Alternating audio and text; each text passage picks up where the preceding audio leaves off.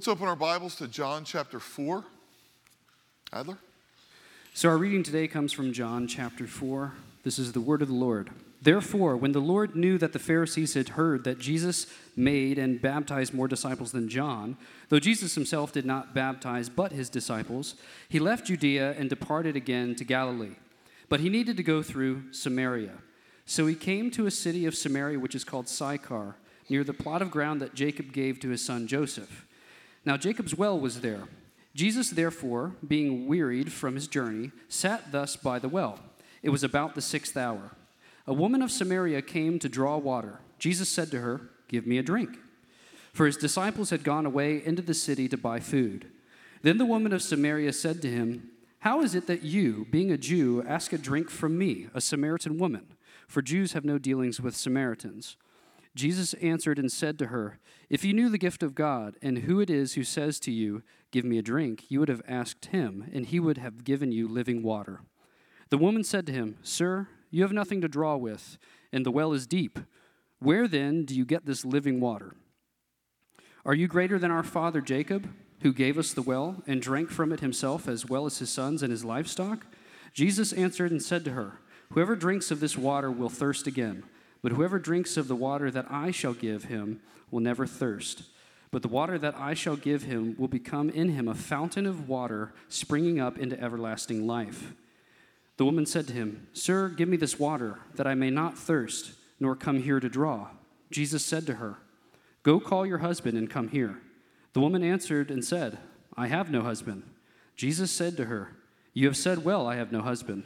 For you have had 5 husbands, and the one whom you now have is not your husband. In that you spoke truly." The woman said to him, "Sir, I perceive that you are a prophet.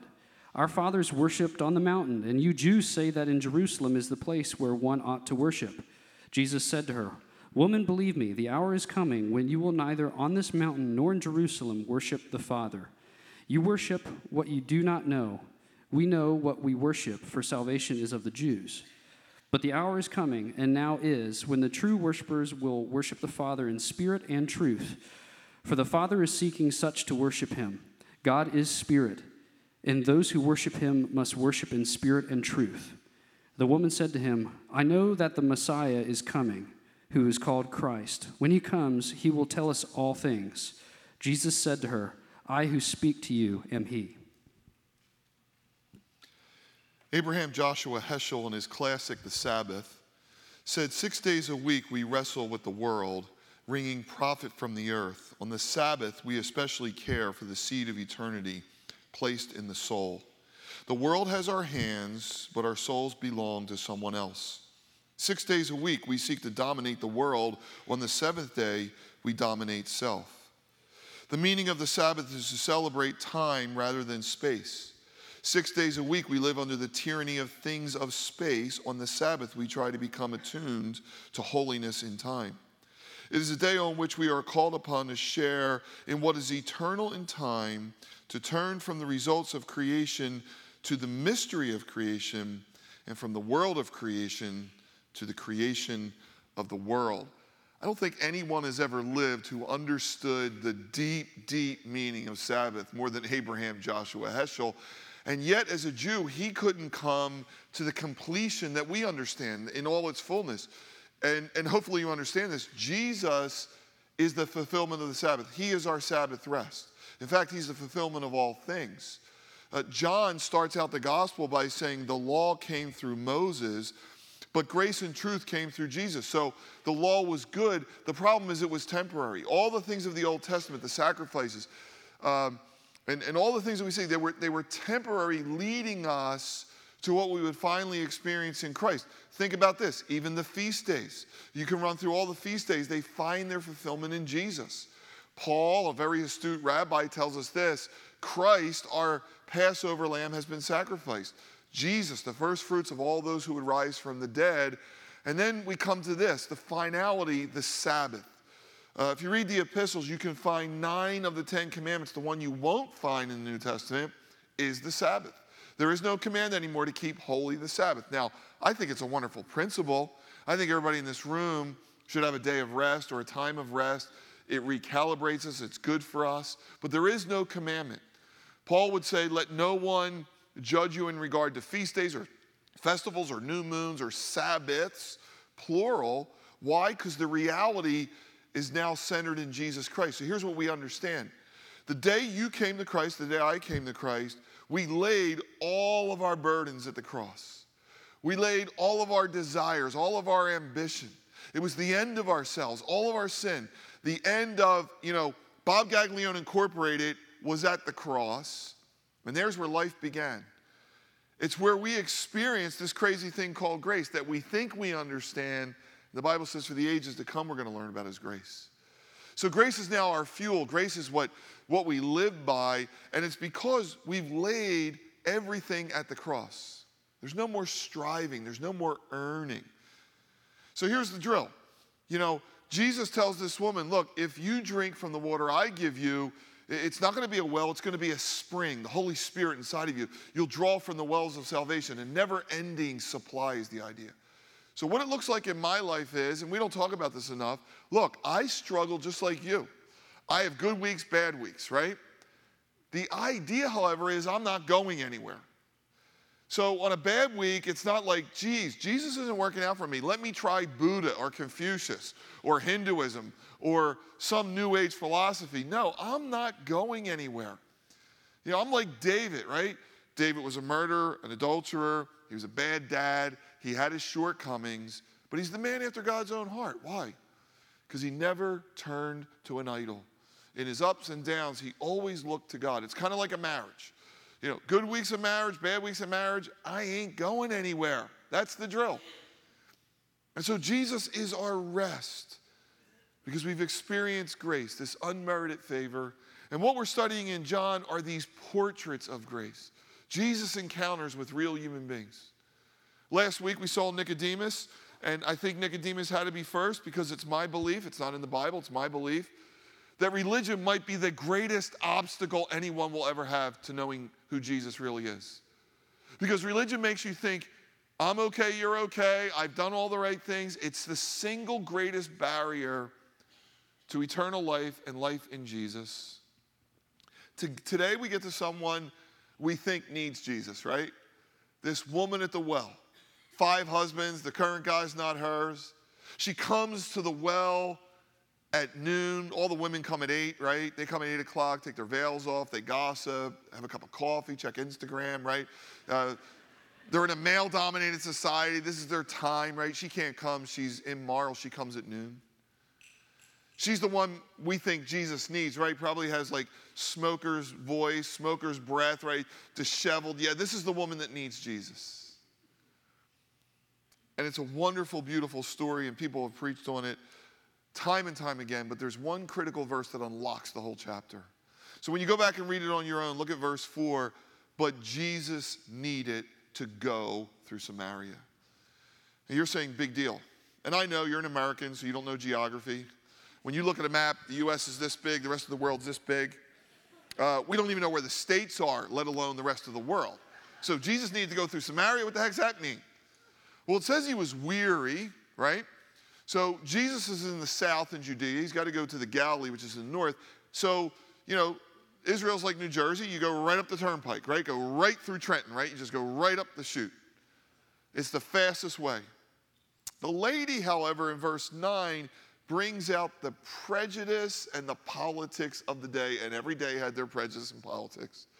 She says, Jews have no dealings with Samaritans. And she was putting it lightly. The hostility in that day, the Jewish hatred in that day for Samaritans was deep. It was racial, it was political.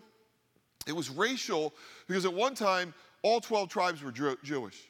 The 10 tribes in the north were conquered by the Assyrians, great world power. The problem is, unlike other Jews of all time, they assimilated, intermarried with Samaritans or Assyrians and became Samaritans. The Jews have prided themselves wherever they've gone, the wandering Jew all over the world, they've kept their identity by never intermarrying. Once this happened, they formed their own priesthood. They started to worship on Mount Gerizim. They wouldn't go to the temple anymore. And so the hatred cut deep. A Jew and a Samaritan would never have a meal, never go in each other's house. Jews thought it would be better to eat in your pig's trough than to ever share a meal with a Samaritan. They had no dealings with Samaritans.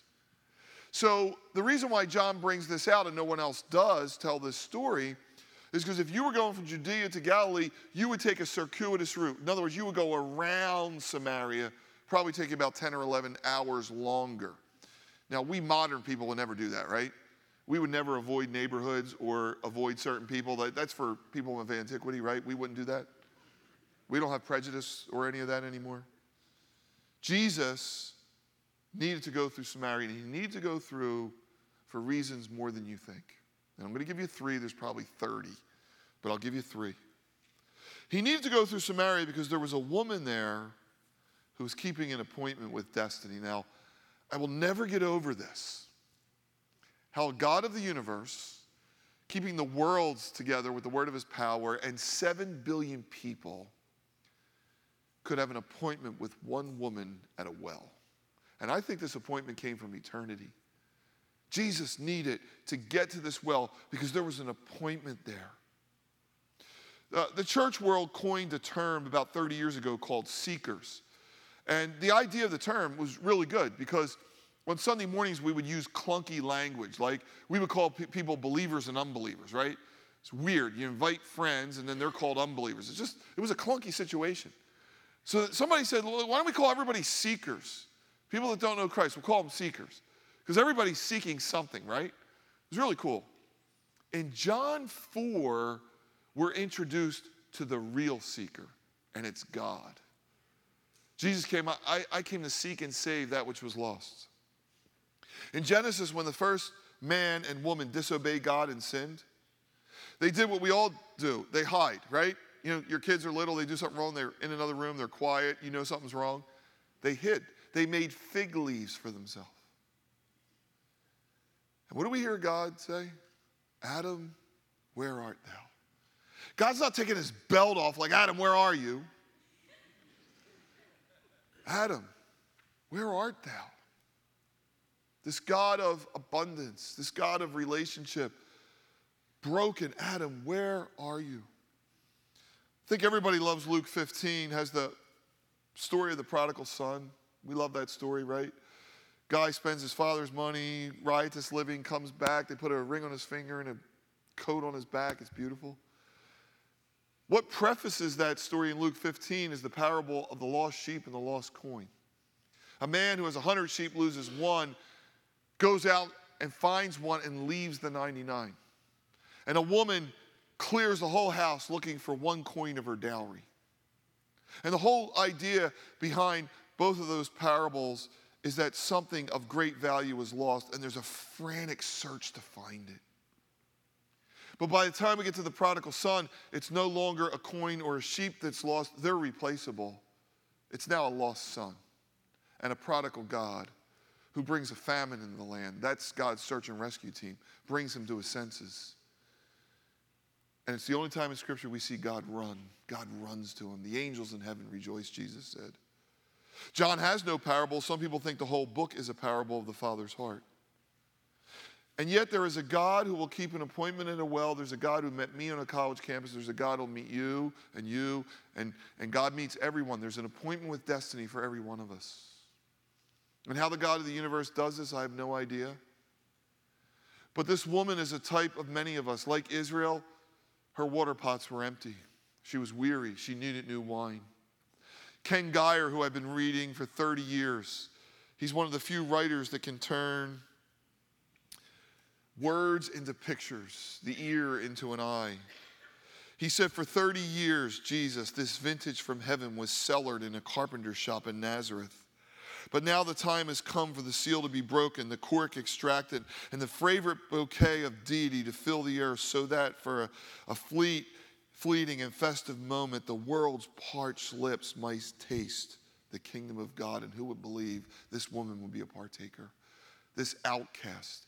You know, Nicodemus is named. She has no name. He's on the highest rung morally and academically and religiously. She's on the lowest rung. They have nothing in common, but she's going to taste like he did of new wine. A.W. Pink said, the whole machinery of grace was set in motion in the direction of one poor sinner that she might be restored to her Savior and to her God. And can I show you how Jesus begins in verse 7? He's sitting at a well. There's no one there. And he says, woman, can you give me a drink? Or woman, give me a drink.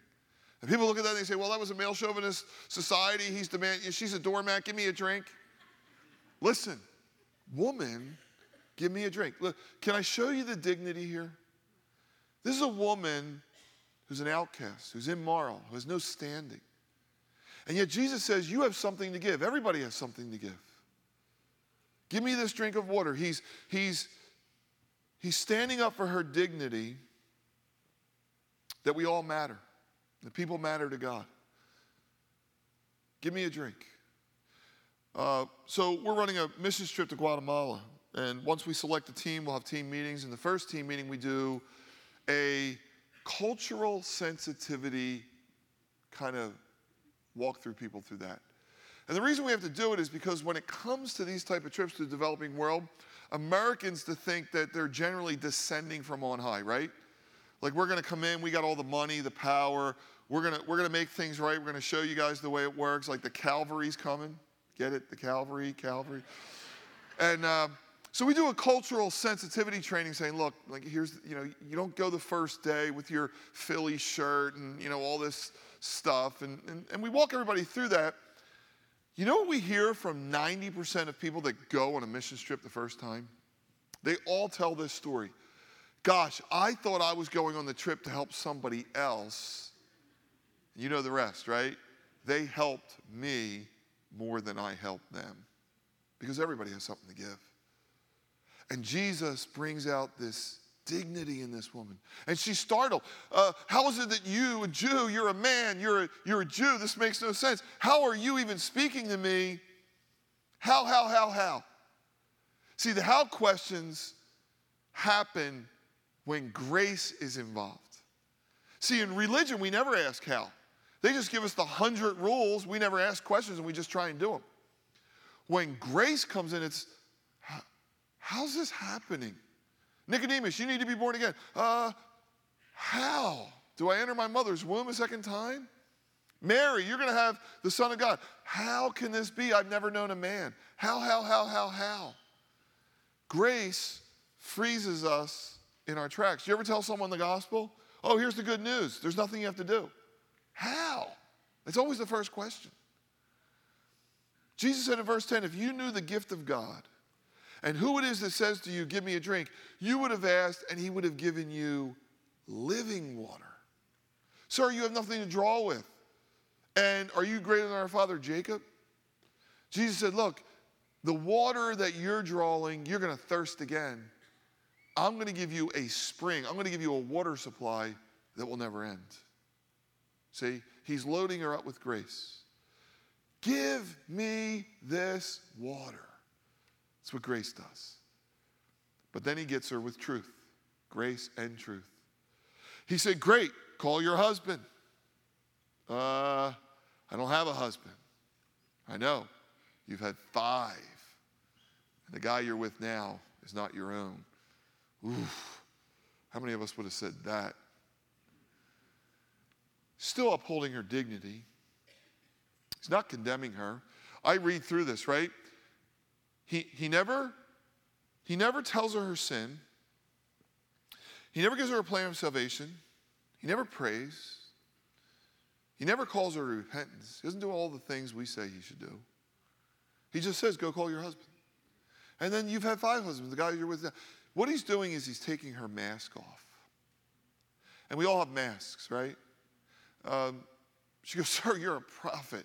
First he's sir, now he's a prophet. You're a prophet. Oh, and by the way, here's the spiritual conundrum of our day. We Samaritans worship on Mount Gerizim. You're Jews, you guys worship in the temple. Who's right? You ever notice people turn real religious when you get around? I would go around guys that never went to church, never read the Bible. And as soon as I popped in, they were like, hey, I was at church today, and, this happened and that happened, and I read the Bible the other day. Like, everybody would just get real religious when I came around. And it's kind of a front. It's a mask, right? She's diverting to a religious topic, and Jesus goes with it.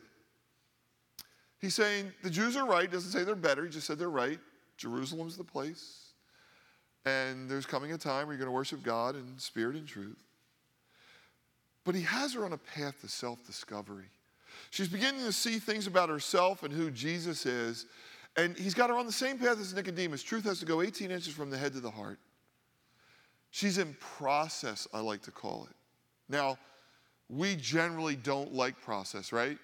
Like we bring somebody to Sizzling Summer, and if they don't go up and get in the tank, we're like miffed. Like, what's wrong with you? You heard the gospel, get in that tank, right?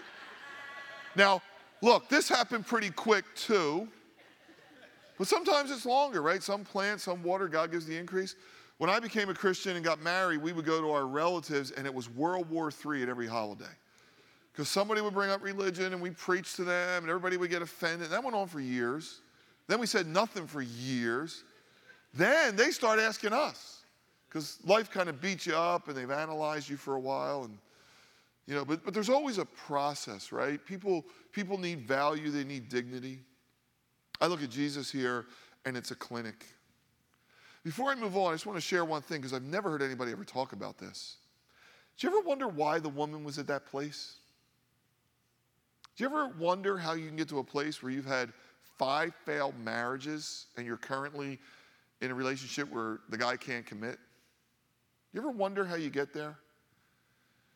The way you get there is because of desire. I want you to think this through. God built into us desire. It's a good thing. God designed desire to be an invitation by God to enter into the beauty of God. If you can understand that, right? It's somewhat deep. So every gift of God is an invitation into his beauty. So marriage and sex and love is a wonderful gift that should always take you to the gift giver. So when you experience that at its greatest level, it should always give you a greater wonder of the goodness of God. When you have a great meal, the same thing, right?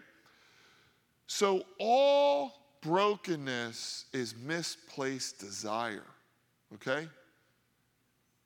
Addiction is misplaced desire. It's drinking from the same well. See, every addict is going back to the same well thinking he's going to get something there, and there's just a continual thirst. Now, for the people who claim they're not addicts and never had 5 husbands, there are other wells of desire. Wells of status and money and fame and standing. The idea is we've all drunk from these wells. And all like the woman have entered into desires that have left us thirsty. Jesus has the invitation into a well where you'll never ever thirst again. Where there will be a spring into eternal life. This is what he's drawing the woman into. Jesus needed to go through Samaria, number one, because this woman had an appointment with destiny, and every one of us, every human being has an appointment with destiny. Everyone. And the God of heaven will meet you there. And I'm going to say it's going to happen on an ordinary day. For her, she had gone to this well 1,000 times. For me, I had walked that college campus 1,000 times. Moses, he was a shepherd. One day, a bush is burning. For Abraham, one day, God said, you're going to leave Ur of the Chaldees. Mainly, God works through ordinary things. But there's a second reason why he needed to go through Samaria, and this one's going to get us at a different level. Jesus needed to go through Samaria to teach you and me what a world of prejudice looks like and how we can confront it. Now, track with me with this. I've already laid out the situation of the day. When God created man, the preponderance of evidence is that we were made equal. Equal value, different functions. So men and women in the garden were meant to walk side by side. Equal value, different functions. We learn in Galatians there's no bond or free, there's no Jew or Gentile, right? There's no male or female. We are all one in Christ. We were designed uniquely, but we're all one. So in a way, prejudice makes absolutely no sense. I'll give you an illustration. So when I was a kid, and you go back to school, and I'm probably still scarred by this, I realize this. Every year we would get crayons. This is back when there were 5 and 10s. And so I always got the 8 crayons in a box, and on a good year there were 16, right? But I would always look at the kids, and there was only a couple, and I would always look at the 5 and 10 at the 64 box. Anybody remember that? I mean, that was like a Mercedes. It was untouchable. The 32 was amazing, but the 64 had a sharpener in the back. And only the rich kids got 64. Now, I know today you go to Costco, you probably get 100 for $5, right? Doesn't matter. But can you imagine getting 8 crayons or 16 and saying, I don't like this crayon, I don't like that crayon, throwing half the box out because they were different colors? No, you would take those colors, you use every one, right? So prejudice on some level makes absolutely no sense. No sense. And yet we know in the garden, most of what makes no sense is because Adam and Eve wanted to be like God. They wanted to know good from evil. And so now the world is turned upside down and we have a world of prejudice. And when you look at a world of prejudice, Jesus shows us the heart of God saying, I need to go through Samaria. And here's the learning. There's 2 learnings. Number 1, this will never be made right without Jesus. The new community is no slave or free, no Greek or Jew. There's no male or female. Only in the new community will this be solved. It will never be dissolved by the dominant community. You'll never legislate this. The second thing is you'll never grow in this area to realize we're all prejudiced. All of us. So here's how I learned. There's a funny thing about growing up. When you get educated and you get into the bigger world, you begin to see things in a different way. So right after high school, I got mono. I lost 30 pounds. Almost had to have my spleen taken out. And so the college I was going to go to, they hid me away in a prep school. We had the number 2 prep school in the country. I roomed with 2 black guys. And after we got to know each other and all barriers were broken down, we stayed up late one night and we talked about how we were raised. Now, I told them my dad was raised in a mixed neighborhood of black and white, so he didn't have like Archie Bunker prejudice, but there was prejudice, right? There's things we heard at the dinner table. Then they shared with me, there's things they heard at the dinner table. They were actually told, I don't know if this is true of everyone, they were told that everything that was wrong with their life was because of white people. And so, wow, what a learning. And we spent the rest of the year trying to break those walls down. Another thing that happened to me later is I was up in Queens, New York, Pete Scazzero's church. He wrote Emotionally Healthy Spirituality. Pete has 30 ethnic groups in his church, which everybody thinks, wow, that's great. That's the way it was meant to be. That's a slice of heaven. He's like, Bob, you won't believe how this works. He said, let's take the Asians, for example. I never knew this, but they have like a pecking order. Like Filipinos and Japanese and Chinese, like there is actually a rank order and there's prejudice that runs up and down that ladder. I'm like, oh my gosh. Then I'm in Nairobi, Kenya. Kenya is 99.7% black. And I'm with Pastor Oscar in the car and I see a sign in the bank. It says 10% interest on savings books. And I'm like, Oscar, what stops me from taking my savings, opening an account here in Kenya and getting 10%? See, you guys think all those trips are spiritual. There's a lot of other things going on. I'm only joking. But I was interested. I said, Pastor Oscar, what stops me from putting all my money in here and getting 10%? He said, Civil War. I'm like, Civil War? Everybody's black. He goes, Bob. And there's this tribe and that tribe and this tribe. And I'm like, this makes no sense. And prejudice doesn't make any sense. And this is why Jesus went through Samaria. 15 years ago, we decided we would do 50% of all missions local. And we had a weekend called Compassion Weekend where we would come to the church. There's about 300 of us. And then we went out to 18 different venues: Camden, Chester, Kensington, places in Delaware, parts of Coatesville, different places. And the reason we did this is we wanted to take people to these places. We weren't sure they would go on their own.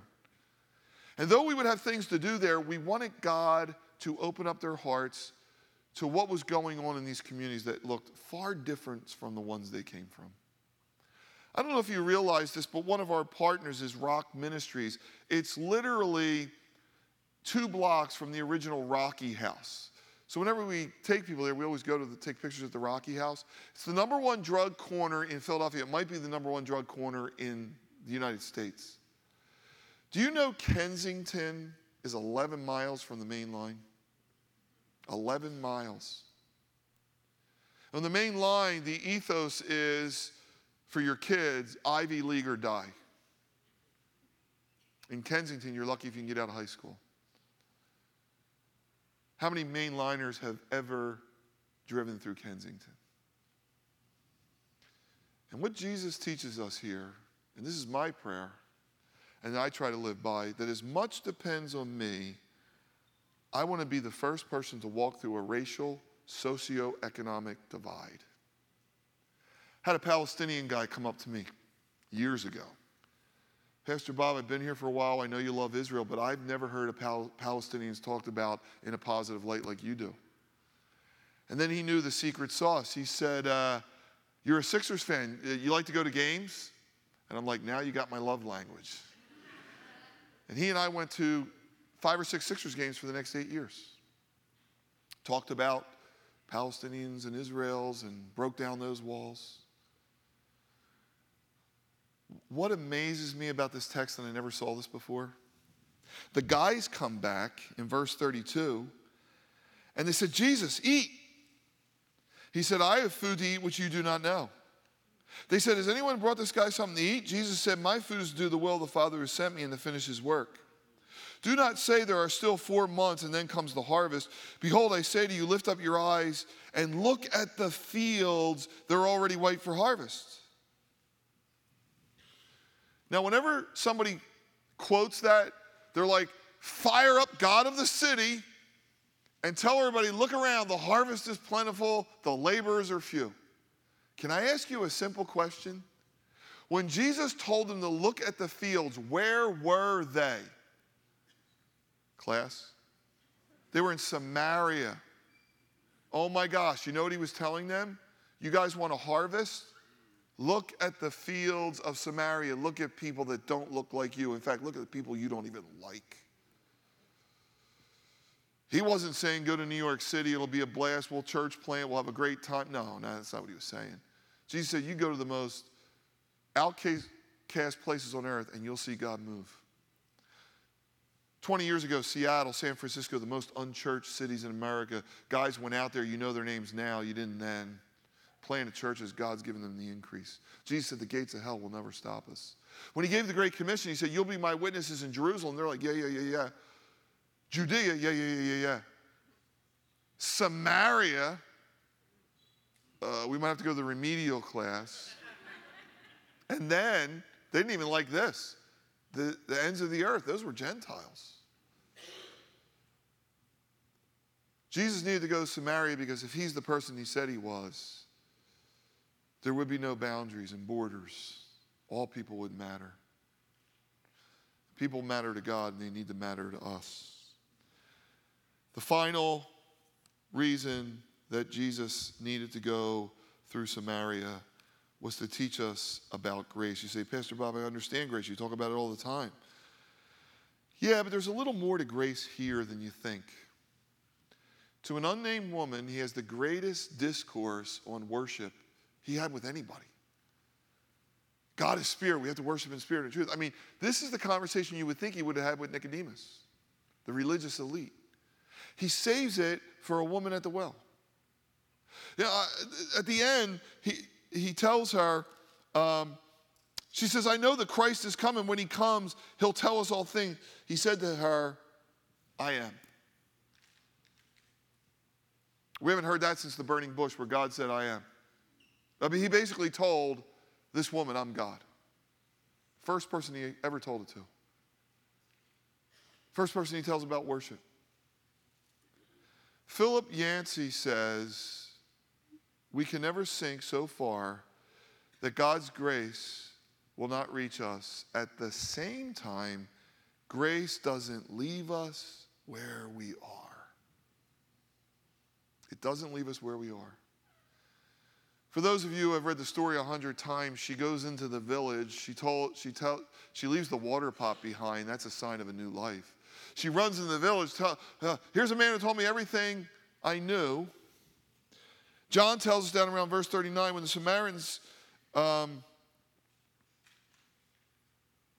come to him, they urged him to stay with him, and he stayed 2 days.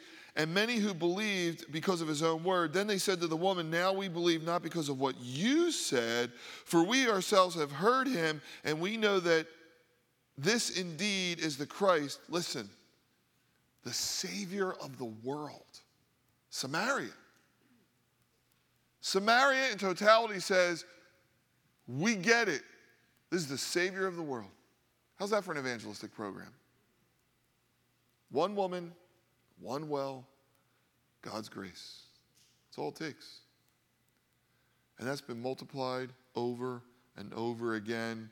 Research has proven out 90% of evangelism in the church is done by those 5 years and less. Why? Because God's put a rocket on their back. And they're so full of zeal and joy and belief. This woman experienced what the Pharisees could never grasp, what the Sabbath was all about. She finally found rest. Not rest from the trials and tribulations of life. I don't know what happened to her husband. I don't know what happened to the relationship. But I know this. There was no more striving within her soul. She had found rest because she found the God that was always relentlessly looking for her.